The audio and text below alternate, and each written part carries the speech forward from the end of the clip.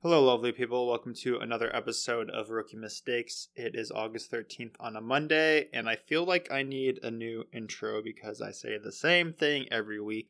What are you going to do, though? I'm currently in a new Airbnb, as always, seems to be the theme with each episode that I do. This is actually the nicest Airbnb I've ever stayed at while traveling so far, so I've really enjoyed it.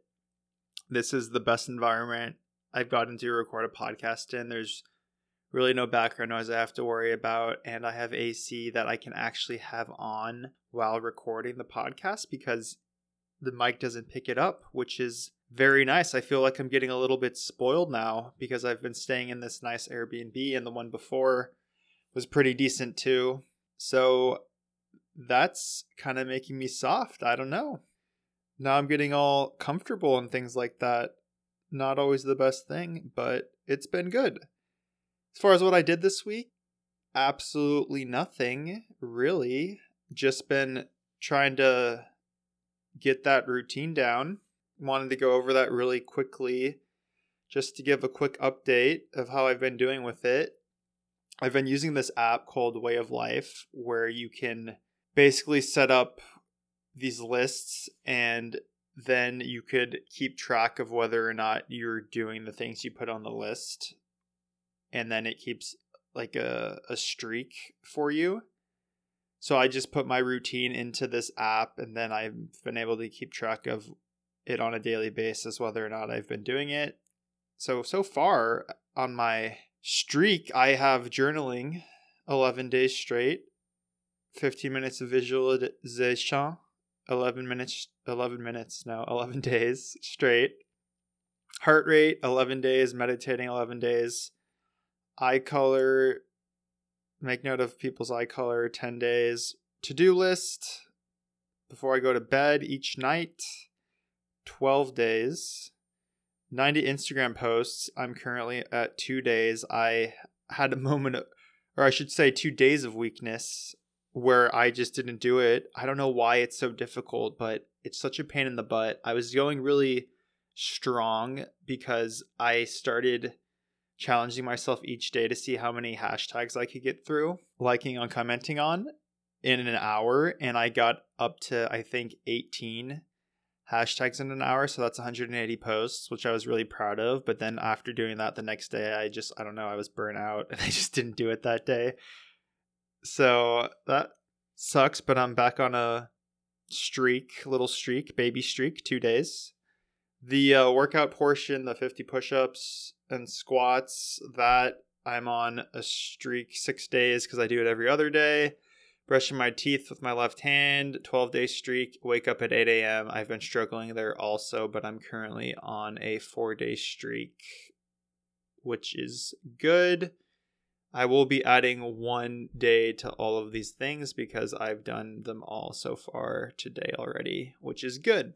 I went to the National Museum of Korea this week, which was pretty fun. I really enjoy going to museums. I think that's probably one of the highlights of wherever I go because I just like the energy and the vibes in museums. It's very quiet. There's not a ton of people usually. Well, I guess it depends what museum you go to, but usually it's pretty quiet and it's just very relaxing. I remember I used to, when I first started traveling, I would try and take pictures of literally everything that I liked in the museum with my iPhone and with my camera. I don't know why I felt the need to do both, but early on in my travels, it was really stressful doing these things because I felt like I had to have the photos to prove that I did it, which is a really weird thing that I feel because it's almost like if I don't have the photo, right, or if I don't document the actual experience, it almost feels like it doesn't have any weight, which I think is true with a lot of people these days, especially on social media, because it's almost like the experience doesn't matter, right? Or it didn't happen unless you can actually show people that you did it. And that almost seems to be the more important aspect. It's not actually having the experience, but it's showing off the experience, which I think is a really bad thing. And I've noticed that with myself too. So I've really tried to kind of get away from that and just be present in the moment whenever I'm doing something, whether it's a museum or seeing a site or going somewhere with someone. I try and be present and not constantly worrying about, oh, I need to take a photo of this or video of this or document this. So I've been better about it, which has been nice.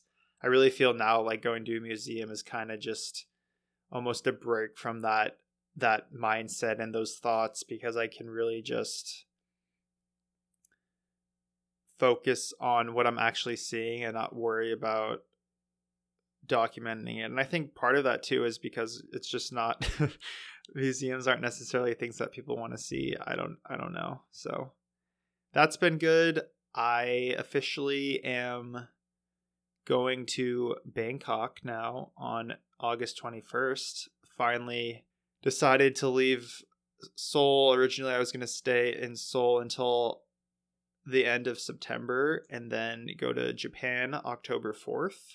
But I decided to go to Bangkok because I don't know if I'm going to have enough money to do that when I originally planned to go in January of 2019. So going to get that out of the way now. That was a really stressful figuring out how I was going to do that. I had to really work some dark magic to figure out the plane tickets, because if you don't have a visa to go to Thailand, you can still go. You just get a 30-day tourist visa upon arrival from your flight.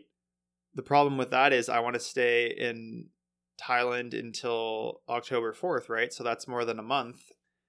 I think part of the whole process with being able to get the 30-day visa for Thailand is you have to show proof that you're going to be leaving the country within that 30 days, right? And I don't know if this is an actual case-by-case basis or if this is just a blanket thing for every person, but I didn't really want to risk it because maybe you can get into the country, right? They'll just like stamp your passport and they won't really question you or ask you for anything or to see anything. But I didn't really want to risk that, because if they do happen to ask me if I have a return ticket and I don't, then I'm going to get denied entry and then I'm screwed. So I ended up getting a plane ticket a month from August 21st to Japan. And sneaky Connor, of course, I got a plane ticket where I could change the day and date of it, which I had to pay extra for. That kind of sucked. But what my plan is now is I'm going to basically hopefully get my 30-day visa, and then you can actually extend your tourist visa another 30 days if you pay. I think it's 1900 baht. So I'll do that. And then once I have the extension, I can change my plane ticket to Japan to October 4th when I want to go. So that's currently the plan. I'm really excited to go to Thailand, honestly.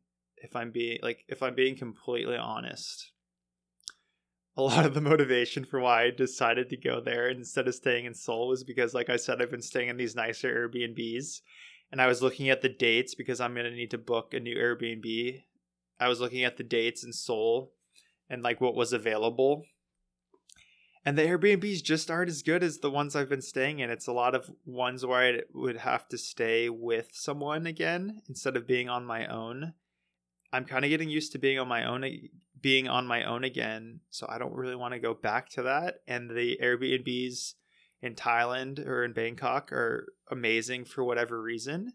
So that played a big part in me deciding to go to Bangkok. And then, of course, I just want to see a new place. A change of scenery is nice. I'm getting a little bit comfortable in Seoul, I feel like, where I'm just kind of falling into a comfortable pattern. So I kind of want to change it up now. And also, I'm thinking of doing Muay Thai. That's something I've always wanted to do. When I first had the idea of traveling, I don't know if I ever mentioned this, but originally I just wanted to live in Thailand for a year and train Muay Thai. It wasn't even about going to all these different countries. That's what the seed that planted the idea in my head was that. So I'm finally going to actually get to do it, which is cool. Also love Thai food. It's probably my favorite food. Hopefully it's not too spicy. We shall see. As far as today's episode goes, I just wanted to change it up, and I'm going to be talking about my experience in Rome, what tips I have, recommendations. I realize summer is almost over, so it probably won't be the most valuable at this point in time, but it doesn't hurt to have this in your back pocket if you ever are planning a trip to Rome in the future. So Italy in general as a country was the number one place I've always wanted to go to, and Rome especially was really high up on my list. So going into this trip to Rome, I had really high expectations for the trip. Growing up, I watched a ton of shows about Italy, like Rome, Florence, places like that. If anyone's ever watched the show Rome, or Da Vinci's Demons, Spartacus, Gods of the Arena, and then all the Spartacus series. There's Masters of Florence on Netflix. There's the movie Gladiator. It just, all of that, I think, really appealed to me. That time period. History was my favorite subject in school, and ancient Roman history was always my favorite thing to learn about because I just found it so interesting. So I just had all these different kind of experiences, I think, growing up that really appealed to me and made me gravitate towards Italy, especially Rome, because of the ancient history that is available there. Whereas somewhere like Florence, I mean, obviously it's an amazing place too, but the history doesn't go as far back as it does in Rome. So really high expectations for this trip, or that trip to Rome. And I can say Rome absolutely lived up to my expectations. It was an awesome experience. So happy I got to do it. So first thing I wanted to talk about is the food, because that's what you always hear about when people talk about Italy, is the food, the pasta, the pizza, the gelato, the wine. I'm not a wine fan, so can't really help you out there, but the rest of it I've got on lockdown for you. So as far as my recommendations for places to eat in Rome, my first recommendation, it's a must-have. It's called Pasta Chef Monty. It is a small place, very casual. The workers are very nice. They speak English. The menu is simple. It's all just pasta dishes. It's not expensive at all. And this place had the best pasta I've ever had in my life, hands down. I went there twice, and I had the bolognese, the fettuccine alfredo, and the lasagna, and each of those dishes is the best I've ever had in my entire life. The thing I liked about this place, and I would say this is just true of Italy in general, is just, it's not that the food has these spectacular flavors that you've never tasted before, or these things that are popping out at you. It's just that everything is consistent and very well balanced and just perfectly cooked. The pasta and the meat and the tomato sauce, like everything was perfectly proportioned together, and nothing overpowered the other, and it was just such an awesome experience having that balance like in your mouth and you're eating it. Oh, it was so good. I also didn't feel very full or anything like that afterwards. I felt good. Absolutely wonderful experience, especially because that was my first day in Rome and I was able to find that place. So I had the best pasta I ended up having in Italy and in my entire life the first day in Rome. It ended up being, I think each dish is maybe 8 to 9 euros, which is really a good deal because a lot of the places are more expensive than that. And then to have that high quality of pasta, just crazy. So Pasta Chef Monty, must have. The other must have, I would say, is this place called Pan-e Salam. It's P-A-N-E space E and then space S-A-L-A-M-E. Now this place is another small place. It's not very expensive. It's a very cool, intimate restaurant. They serve panini sandwiches, and then they serve these platters. And what these platters are is basically what Rome/Italy has to offer in the way of food. They basically give you a bunch of different samples of all these meats and breads and cheeses and olives. And they have different sized ones depending on how many people you have. So there's like think small, medium, large, right? And obviously it's more expensive with each one, and you get more food with the bigger platters. So I ended up getting a small one just for myself, and I got a panini. Let me look if I actually wrote down the name of the panini. I believe I did, so I could tell you what it was called. It was called the Porchetta Pomodori Secchi. And then I had a Lechuga Salsa Tonata mixed plate, which was, the plate was these slices of bread, and then they gave you the cheese, and then prosciutto and some other types of sliced meats, and then you had olives, and there was this, I want to say it was kind of like jelly, but it was sweet and a little bit spicy, and I put that on the bread, and it was so delicious. Absolutely love that place. Like I said, it's a small place, so it is pretty crowded usually. I ended up going an hour before it closed one night, so I was able to get a seat, but highly recommend that place. Must have. The only other places I will say that I would recommend are this place called Trieste Pizza. It is a, once again, cheap, maybe, oh man, I don't know. You can get it by the slice, or you can get these little baby circular pizzas they have, and they have all different types. So they have your margarita, your sausage, so on and so forth. But there's these little baby pizzas, and they're absolutely delicious. It's not what you would traditionally think of Italian pizza, but so good. If you need a quick bite to eat, I recommend that.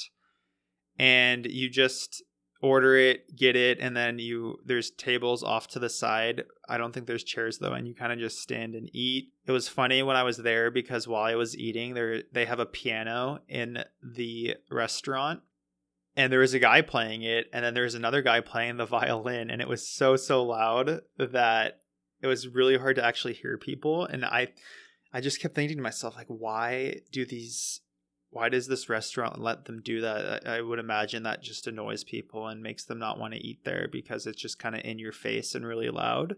But it was funny watching them. I actually took some videos of it and put it on my Instagram at the time, which was cool. Got a little dinner and a show, you could say. I'd recommend that place. And then there's another place called Se Stiamo a Pensa. And this place is a place that is, once again, very small. As you can see, that's the theme here. Most of the restaurants in Europe in general are pretty small unless it's in touristy areas. So Se Stiamo a Pensa, they serve pasta. They have these dishes that are, it's not pizza, but it's almost like a kind of a raised bread, and they put basil and tomatoes on top of it. And I don't really know what you would call it, but it was absolutely amazing.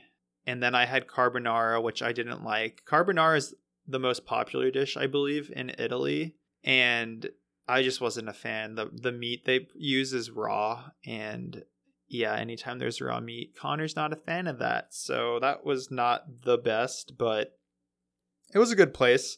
And at the end, they gave me this, it was a little donut ball, a little fried donut ball, and that was heavenly. It was to die for. I wish I could have had 20 of those things. It was so delicious. Then the last place, Lost Food Factory, that is another panini place, and small place, cheap food, really good paninis, different paninis than the ones at Pani Salam. I think the Pani Salam paninis were better, but I really did enjoy the Lost Food Factory also. So that's another quick bite to eat you could do. Me being a solo traveler, I look for the places that are cheap and quick. I do recommend trying to stay away from the really touristy areas because there's a lot of restaurants that are kind of just food traps, and I would imagine the food's not as good. So really do your research about the places you're going to eat. My only other things for food, the street food, you'll see that everywhere. There's a lot of restaurants that advertise street food, and basically what it is just fried vegetables. Think of tempura, but Italian tempura. It's not as good. It's a lot heavier, and I don't think it was very good. I tried it at one place and I felt really, really crappy afterwards. I regretted eating it. It wasn't tasty at all. So I would avoid street food. Not really worth eating that when it comes to like the fried vegetable stuff. One other place I went to, which was a burger place, and it was really, really high rated, which is why I went to it. It's called Open Baladin, Baladin. It was pretty good, but it was really, really expensive, so I don't recommend going there. It is a place where I would imagine people, if they researched it, and especially if you're craving a burger, it's a place you'd want to go because of how highly rated it is. I didn't really get why it was so high rated, and so there were so many reviews for it, but they do have a really large selection of beer, so that's kind of a cool thing. I think you can do beer tastings and things like that there, which is something, if you're interested in that, you can do that. But as far as the burger goes, and they don't have fries there. They had chips, which was weird, but the chips were good. I mean, the meal overall was pretty good. It was just too, I think, salty for me. And then also it ended up being, I want to say 30 to 32 euros just for a burger and those chips. So it was really expensive, definitely not worth the money. So I would avoid that place if you can. Now getting into what everyone actually cares about, and what I care about most, is the gelato. Of course, gelato in Italy, you hear about it all the time. It was absolutely to die for. I consider myself a gelato connoisseur now because I went to so many different gelato places, whether it was Rome, Florence, or Venice. And as far as Rome goes, I think I ended up going to a different gelato place every single day, and I was in Rome for 5 days, so I got a pretty good sense of the different places. Really quickly, I'll just go over where I went and what I think about it. I went to this one place called Venchi, which is a chain gelato place. There's Venchi's in Florence. I think there was some in Venice also. And then they're in Rome, but the one I went to is actually right by the Trevi Fountain. It's literally like you go, or not, is it? Yeah, it's not right by the Trevi Fountain, but it's probably a good 4 to 5 minute walk from the Trevi Fountain. And Venchi is special because they actually have an option where you can get hazelnut chocolate, like hot hazelnut chocolate, put on the bottom of your cup, and then you get your gelato on top. So that's a nice little touch that they do. You honestly can't go wrong with Venchi. It's one of the places that has the longest lines that you'll see in Rome. Always crowded, really amazing gelato, and you can actually buy Italian chocolate from there too, which I did in Florence. Chocolate was very, very, very good. After Venchi, there's this place called Gelateria Com Il Latte.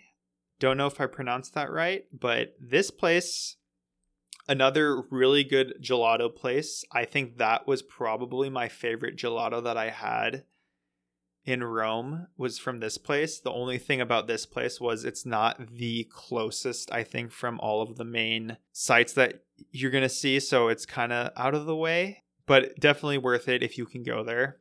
Another place I went, which is really popular, is Il Gelato di San Crispino. This place, I think, is completely overrated. If you look online, it has really good reviews. Just look up San Crispino Gelato. It's San and then Crispino. This place had the smallest portions of any of the gelato places I went to in all of Italy, and it was also the most expensive. Generally, you can pay for, I think I want to say either 1, 2, 3, or 4 scoops of gelato, and I think the 4 scoop one, which is what I got all the time, was €6, which isn't that bad. So that place had the smallest portions, and then it was, I think, I want to say it was €7 for the 4, which isn't obviously a huge difference, but for it not being very good gelato in my opinion, and having a smaller portion and then being the most expensive, I just thought it was pretty blah. So I didn't really like that place. I wouldn't recommend going there. The Gelateria Come Il Latte, that's spelled, just do COME and then IL and then LATTE, and that is that place. I went to another place called the Val Gelato, VALE Gelato. They sold macaroons there. The gelato was all right. Didn't think it was anything special. So if you want to get macarons, you can go to that place. The macarons were pretty good. The ones I had in Paris were obviously better, but I wouldn't really recommend that place either. So this is just to kind of give you, if you're thinking of one of these places, then you'll know whether or not you should go, basically. I went to another place called Wonderful Ice Cream, and that was, like the name says, more ice cream than gelato. Still pretty good if you're craving kind of the traditional ice cream that you're used to, and all the sugar and the interesting flavors and things like that. You can go there. That place might, I mean, I can't imagine, like, let's say you have kids, I can't imagine them not liking gelato, but maybe if they like the stuff they're used to, then I would go to this place called Wonderful Ice Cream. The only other gelato place that I wanted to go to that I couldn't go to because it was closed, I think I literally tried 3 separate occasions to go to this gelato place because I had read a lot of good reviews about it, but it was closed for whatever reason each time, so I never got to go, which I was pretty pissed about, actually. It's called Fata Morgana Monti, FATA MORGANA and then MONTI. I just read that there's actually a different location now also, so maybe you can look into that more if you want to try that place. But I was really, really like wanting to try that particular gelato place, but I never got the chance, so that was a bummer. I also read some other reviews online that the place is closed during the winter, which is really weird that you'd have your entire business closed in the winter, maybe because sales just aren't that good in the winter. Me personally, I'll eat gelato whenever the hell I want. Snow be danged. But I think you might be able to go to the other location. I don't know. Look into that one, though. I was just looking at other gelato places in Rome, and there's a lot of places that I wasn't aware of that have really high reviews also. So I think in general, just look at the really highly reviewed gelato places and check those ones out. You can't go wrong with Venchi, and then there's 2 or 3 others that I wasn't aware of, which is kind of a bummer, that are really high rated. So I don't think you're really going to go wrong, honestly, with gelato. Definitely eat it as much as you can unless you have some sort of sugar problem. But yeah, love the gelato. It lived up to the expectations. I still will say that my favorite ice cream of all time is actually not from Italy. So there's that, but it was just a lovely time eating the gelato every single day. I really enjoyed it. And I didn't feel terrible actually after eating it, eating 4 scoops of it. Wasn't that bad as far as a sugar crash or anything, so that was good. Now getting into the sites. I was in Rome, like I said, for 5 days, and I felt very rushed and overwhelmed because, 1, I didn't plan ahead, which is kind of my fault, and then 2, transportation, I didn't really have that figured out, and I didn't really want to deal with it, so I just walked most places, which kind of made it difficult to see everything. I think to see all of the main sites that you kind of need to see when you go to Rome, 5 days is actually plenty of time to see everything. And then if you want to see all of it, and by all of it, I don't think you can see all of Rome in a week, but to see all of the things that matter and then the things that you might want to see, and to just not feel rushed and kind of have a nice experience, I think 7 days is a great amount of time to be in Rome. The actual sites that I saw, just really quickly, I saw the Trevi Fountain, Piazza Navona, Palazzo El Temple, San Ignazio Church, Galleria Borghese, Roman Forum, Palatine Hill, the Colosseum, Piazza Venezia, Piazza del Campidoglio, Pantheon, and then the Vatican. And is that everything? I believe so. That's pretty good, honestly, for 5 days. The things I missed out on that I wanted to see were St. Peter's Basilica and then Castel Sant'Angelo. Definitely going to have to go back to Rome. And as I was writing my notes out for this podcast, I was just thinking about how much I miss Rome and really, really want to go back there now, more so than ever. So out of all those things that I saw, the things that I think you have to see, and it's not like I'm saying anything profound here, you need to see the Vatican, you need to see the Pantheon, the Colosseum, the Forum, Palatine Hill, and then St. Peter's Basilica, and then Castel Sant'Angelo. And then I also think if you're into churches, the St. Ignatius Church, which in Italian is Sant'Ignazio, that church is a must-see. So, as far as things you can skip, Palazzo al Tempe, that is a museum with a lot of different sculptures. I think it was completely a waste of time, personally. I regret going, and then paying for it obviously was a pain. And then the Piazza del Campidoglio. Don't know if I pronounced that right, but that you can also skip. And these are things you can skip if you need to prioritize things to see. It's not necessarily like, oh, skip them because I'm telling you just skip them. It's if you need to prioritize other things, those two, you can rest assured that you're not really missing out on anything. As far as advice to how to break all the sites up, I broke it all up and I was able to make it into 4 days, basically, where you could see absolutely everything that you're going to need to see. So here's how I recommend you go about seeing all the different things each day. First off, I think in general, and this is something I actually realized after being in Rome, I think it's really important to your first day ease into it. And then I think your second day, you should probably do see something or go to a place that's more stressful and more of a challenge to just, whether it's getting the tickets or dealing with the lines or it's just a long day. I think that those things you should do earlier in your trip. And then the easier things, like the more pleasant things, you should do towards the end. And so when it comes to Rome, then you're like, well, Connor, okay, so what's pleasant and what's kind of a pain? So here we go. This is just 4 days.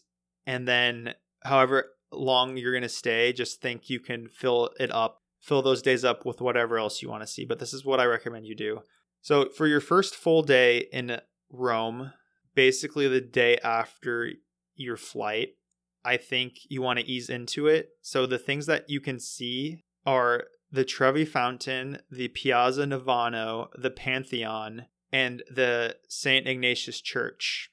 All 4 of these things are within walking distance of each other, so you're basically going to be in one area the entire day. So you're not going to have to worry about going from one place to the other place to the other place and jumping all over the city. These are all next to each other, so it's really easy to see all 4 of those things your first day. I think that's just a good way to ease yourself into Rome, kind of get your bearings, see what the city has to offer. Your second full day, and these things are all going to depend also on whether or not you're able to get tickets. But if you plan ahead, you're going to be able to do it.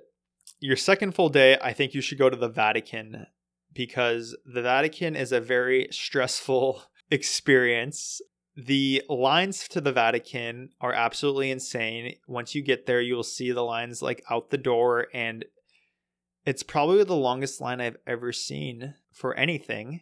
Once you're actually in the Vatican, you are extremely squished because there's just so many people that it's really hard to maneuver around. And it's kind of like, obviously it's an amazing experience, but it's kind of a pain and not as good of an experience as it could be, just because you're surrounded by people and you're kind of worried about keeping your belongings safe, and it's hard to take photos because you're kind of constantly needing to move and things like that. So that's kind of a pain. And I remember being a really stressful day for me. So I would get that one out of the way as fast as you can. One other day, you can do whatever day you want in your trip. But then if you do the Vatican as a full day, which I think you should do also because the Vatican is just humongous and there's so much to see that you don't want to stress about having to rush or have to go to a different place. And I'll get more into the Vatican a little bit later.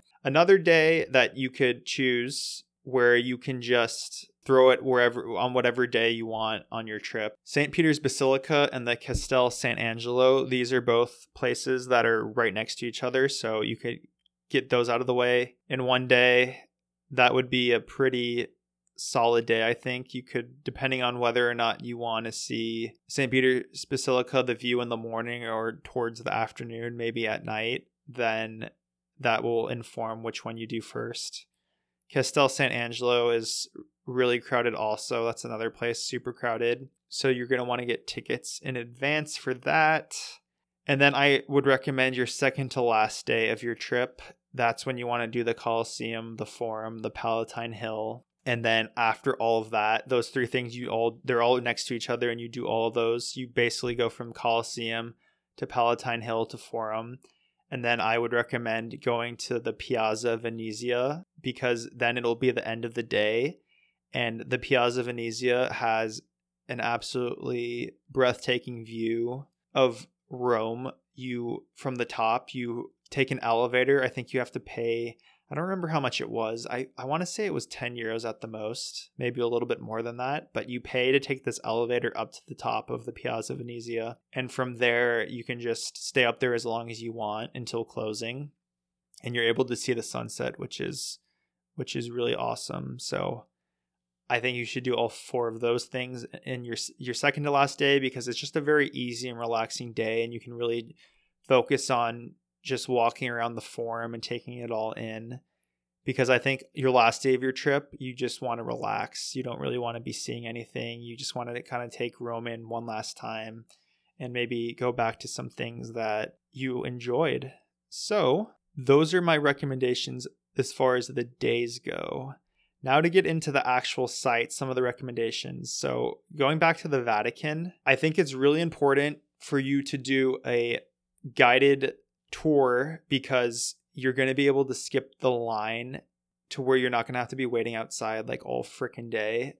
Definitely do that. With the guided tour, it was really confusing because when you go to the Sistine Chapel and you get to see that, some of the tours in there are actually still going on, whereas my tour wasn't. The woman that was our tour guide basically left us at the Sistine Chapel and we just got to kind of experience it and then leave, whereas other people still have their tour guides. And so I think what happens is there's two different types of tours you can do. You can do a combined tour, I believe, of the Vatican and St. Peter's Basilica. So what would happen then with that is you would go through the Vatican, you'd go through the Sistine Chapel, and then when you're leaving the Sistine Chapel, there's a door on the right and there's a door on the left. And the door on the right leads, I think, to St. Peter's Basilica, and the door on the left just leads back out into the Vatican.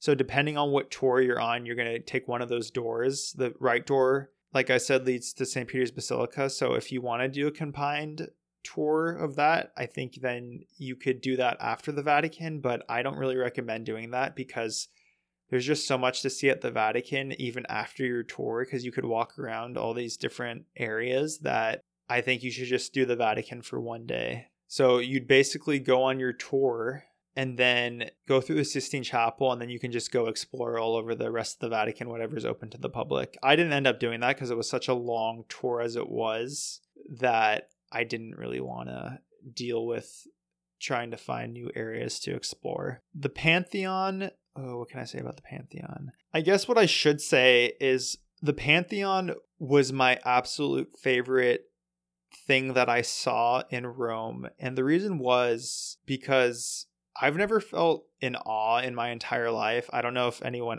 like listening has ever felt in awe.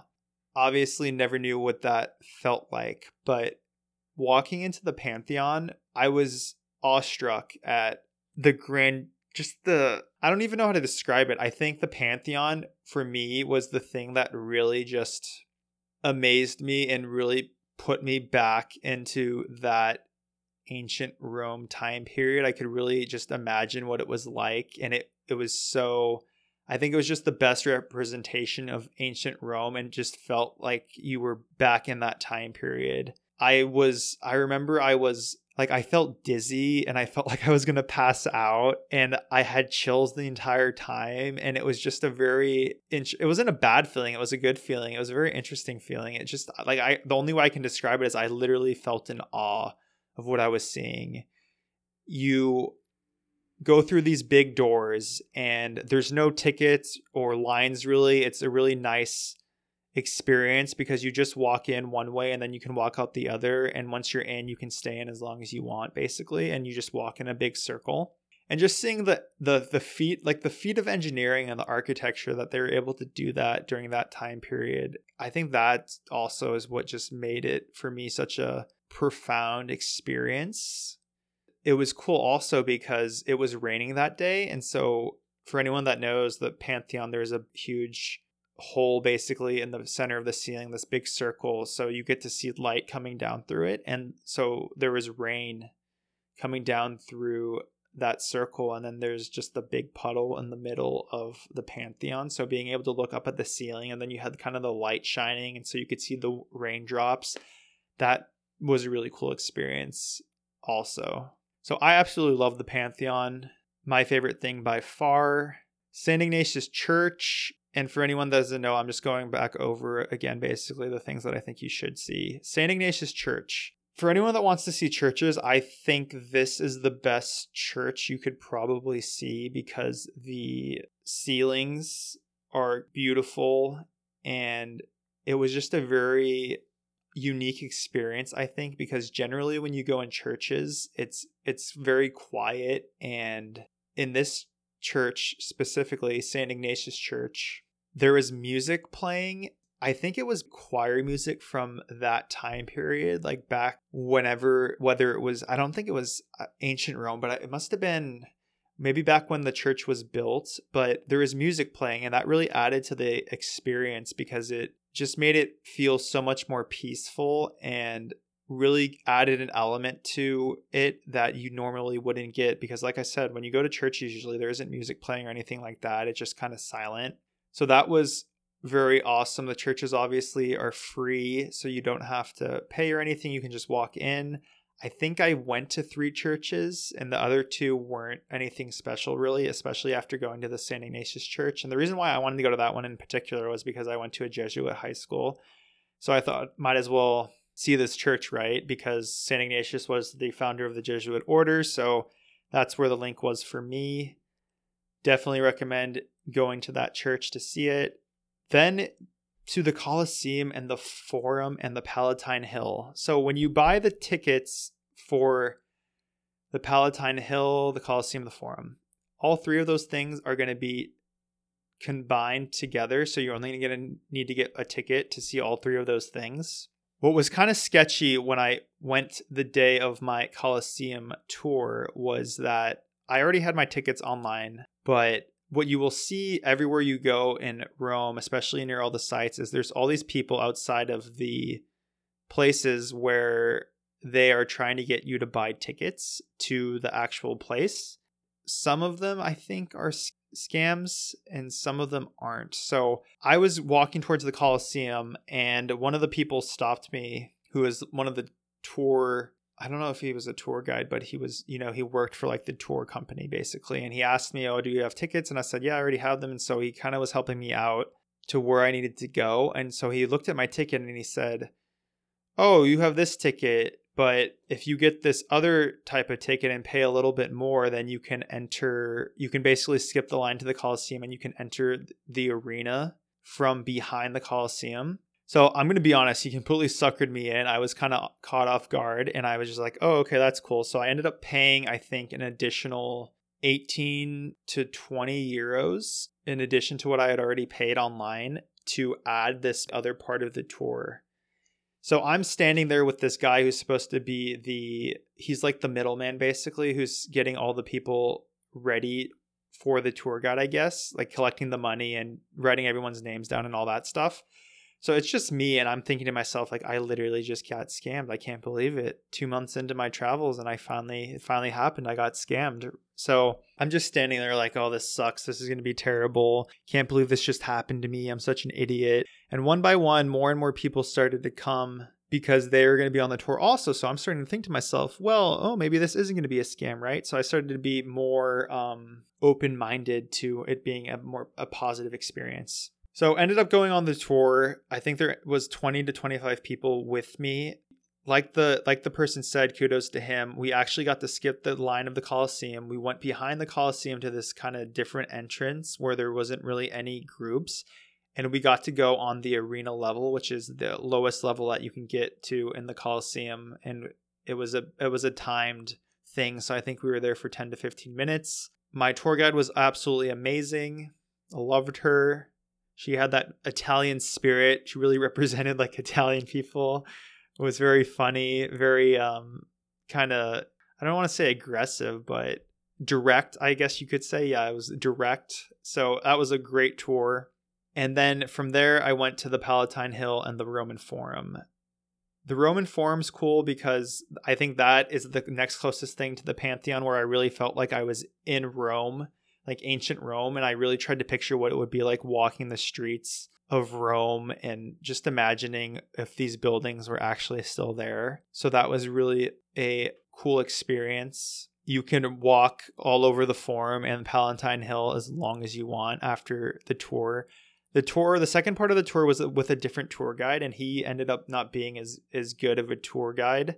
So that kind of sucked, but then being able to just walk around as long as I wanted afterwards was really cool. So basically the moral of the story with all of this is really be careful with the tours that you're selecting because it is kind of stressful trying to figure out what tour company is the best to use. I think in general, using Get Your Guide, that's a very popular service, and it's even here in Seoul as well. I think that is a pretty good service to use, but really just look into it. And I do recommend, if you can, for the Coliseum, try and get a tour where you can go to the arena level because that's really a cool thing to do. And then after the tour, you can walk around the Coliseum freely, but you just can't be on that level, which is basically the closest you can get to the bottom of the Coliseum. And then I think that's it as far as the sites go.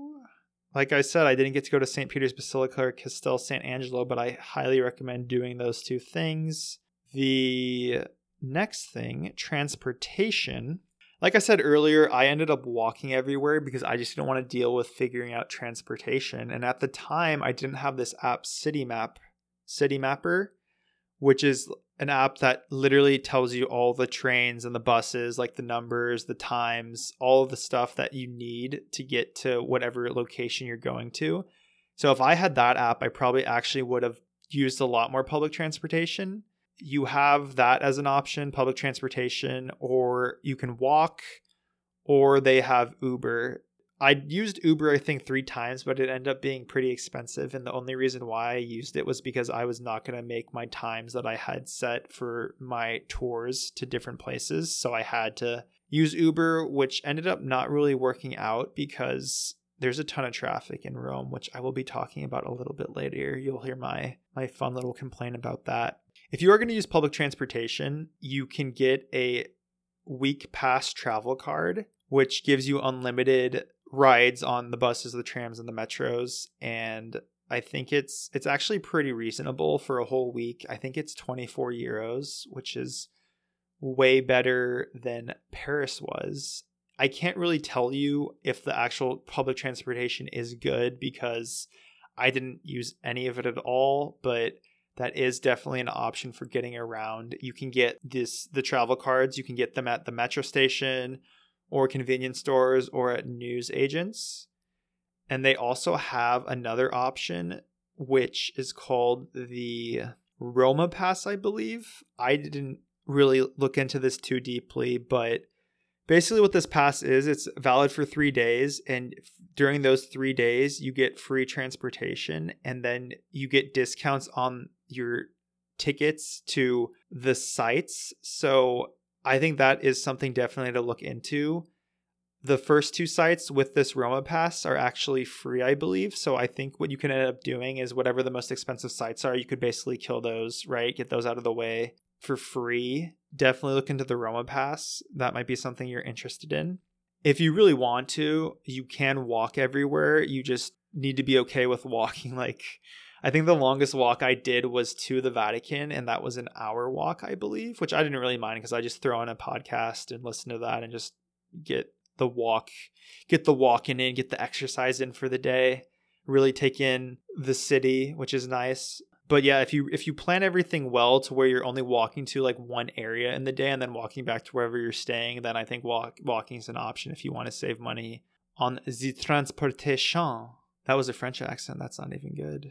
What else can I tell you? All right, the views. As far as views go, here's your options. If you haven't heard before, there's the 7 Hills of Rome. So there's these 7 hills where there's all these different views, right? So you have that as an option. St. Peter's Basilica is an amazing view. Definitely see that. There's a view from the Palatine Hill.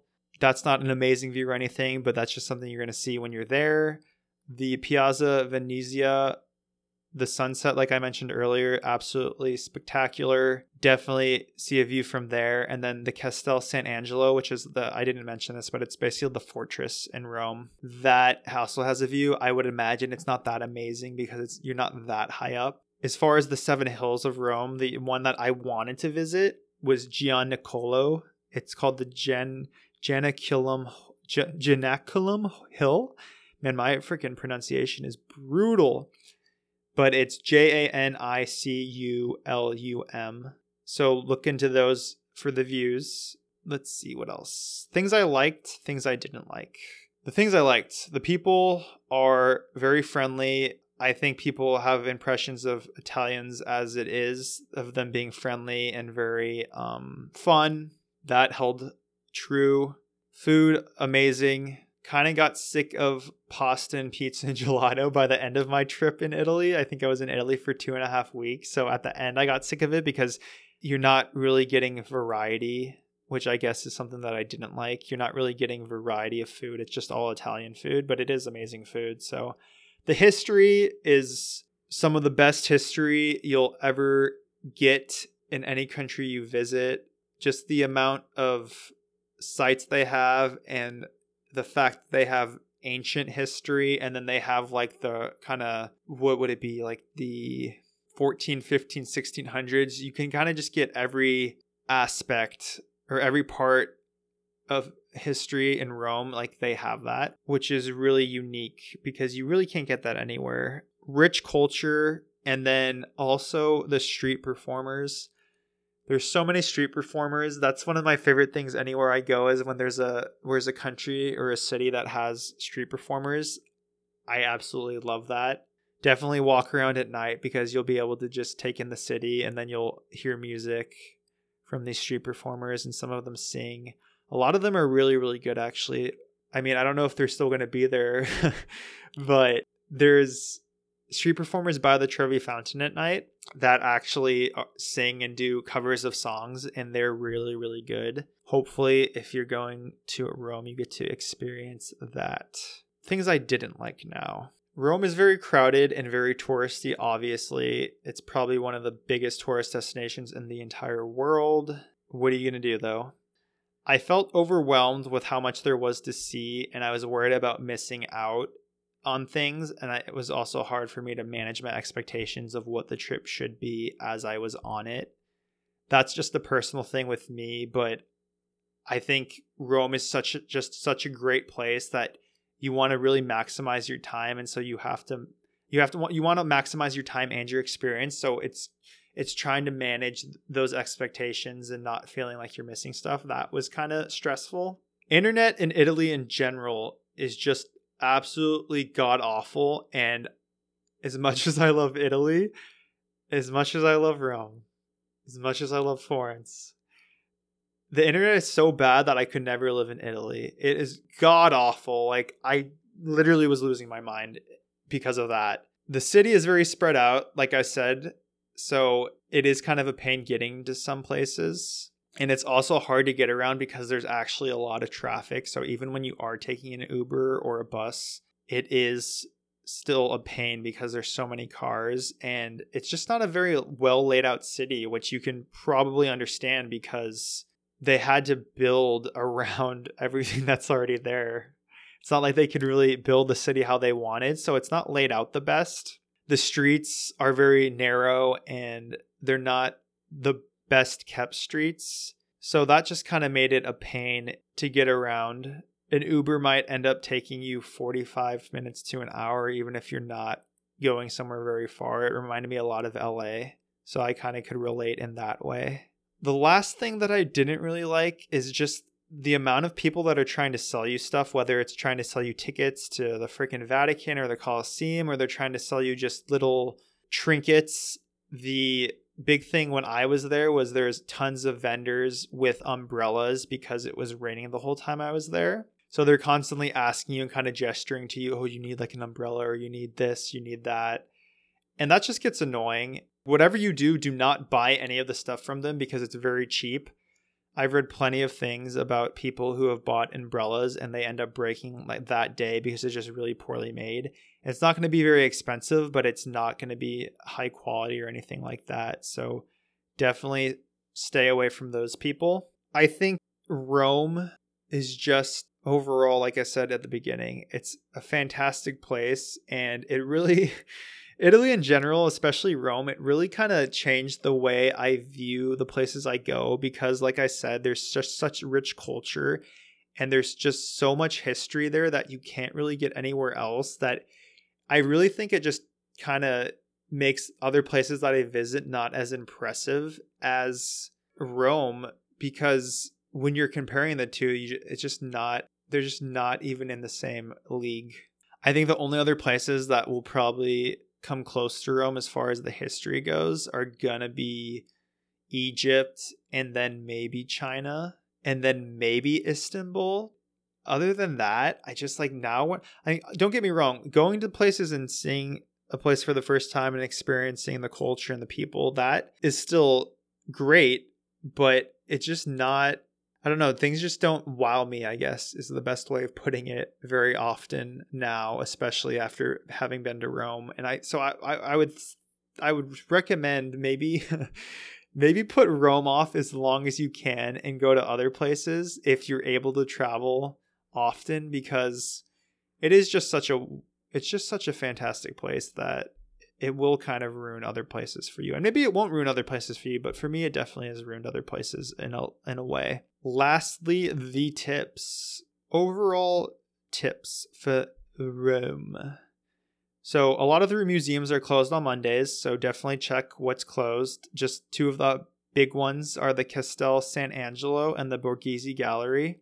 Those are closed on Mondays. The Vatican is not open Sunday, obviously, because of the religious day, and the last entry in general I think is 4 p.m. Double check that.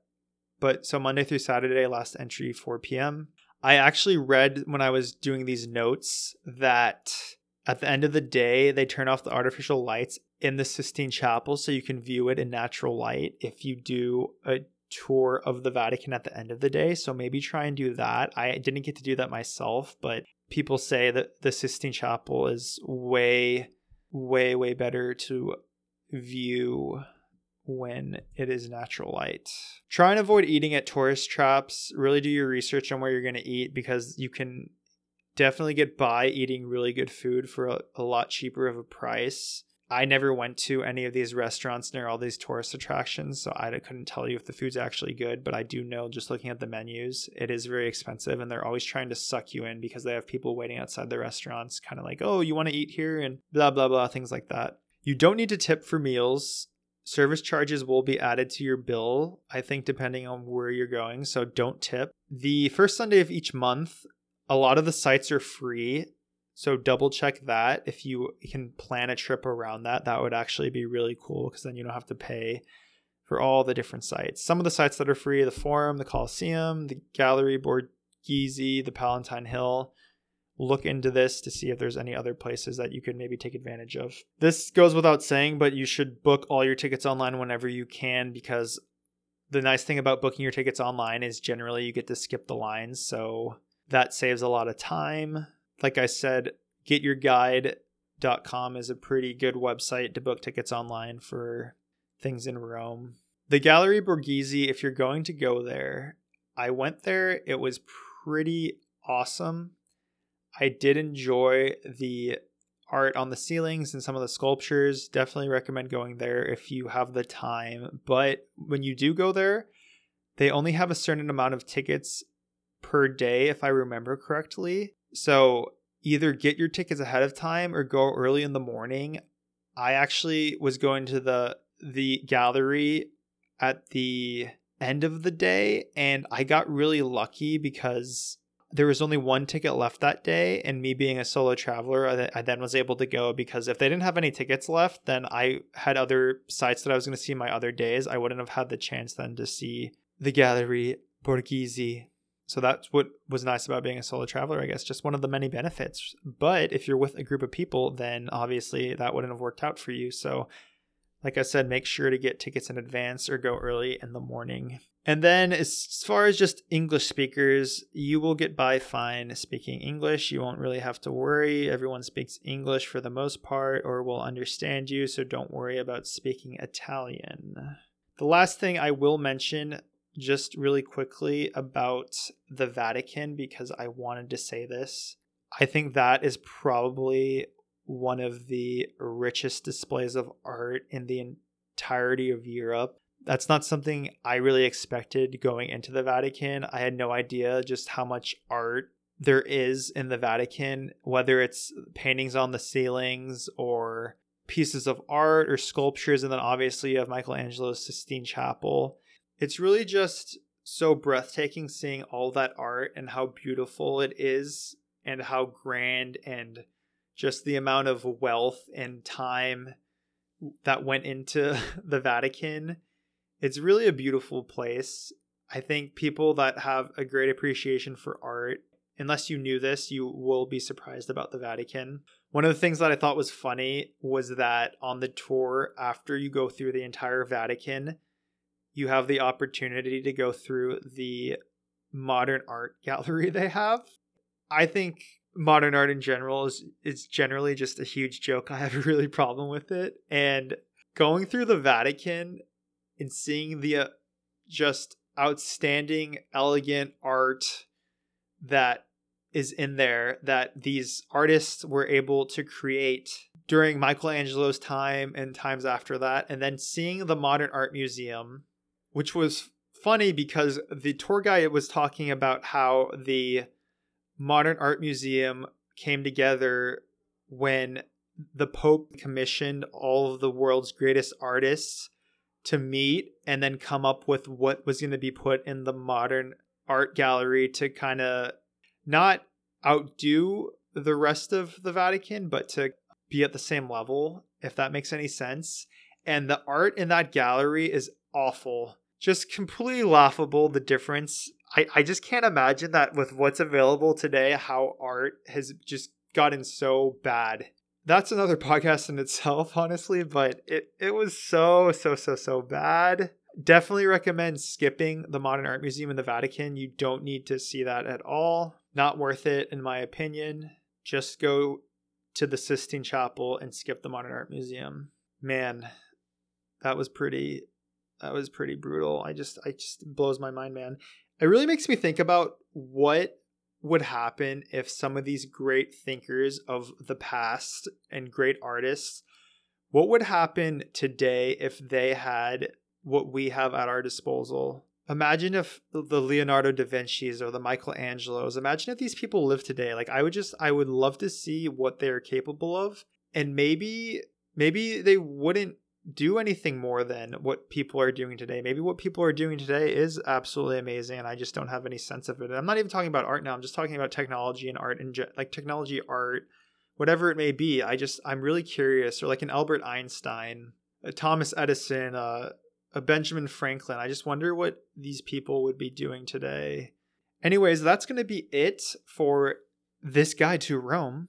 Please like and subscribe to the podcast. Leave a review if you can. That would be awesome. Still waiting on that first review. My Instagram is Conjay Hancock, and my Gmail account is conjayhancock@gmail.com. If you have any questions about anything or need some advice about Rome, I'd be happy to help. Thank you all for listening. Hope everyone has a wonderful week. I will see everyone next Monday.